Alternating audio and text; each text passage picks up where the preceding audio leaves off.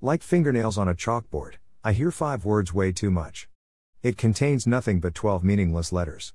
Twice last week, which is a low for me. It is what it is. It says 0 to me, but the speaker thinks it speaks volumes.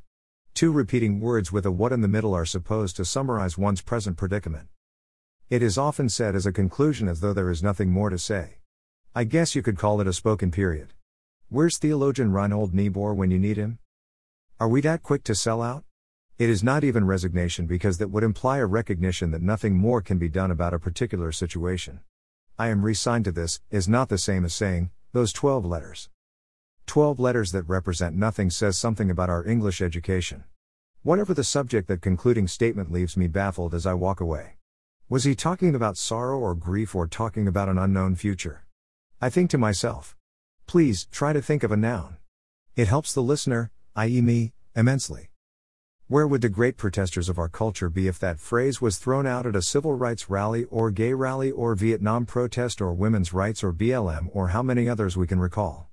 The reason for those gatherings was that whatever the it was the it that gathered the group to change the present it to a different or new it. Don't you sometimes hate pronouns? Niebuhr gives us 3 responses or approaches to life with a concluding prayer that gathers the 3 together. The 2 pronouns and 2 verbs with a what in the middle provide us with nothing except a sellout speaker and a confused listener, i.e. me. If it's despair, then use the word. I can work with resignation and despair. I've learned to hear it as a dead end, which makes the chalkboard sound all the more irritating. We are smart and educated here in the US, so how we can so glibly condense and nutshell our lives into 2 nameless pronouns and 2 verbs with no action with a what in the middle? Naming the what may very well lead us to a new direction or understanding in and of our lives. Heck, I may even learn what you're talking about. So, Niebuhr, prays with us, God, give me the grace to accept with serenity the things that cannot be changed, courage to change the things which should be changed, and the wisdom to distinguish one from the other.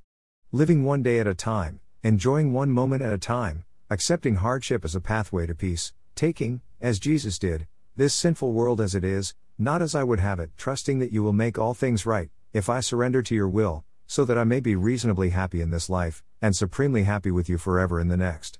Amen.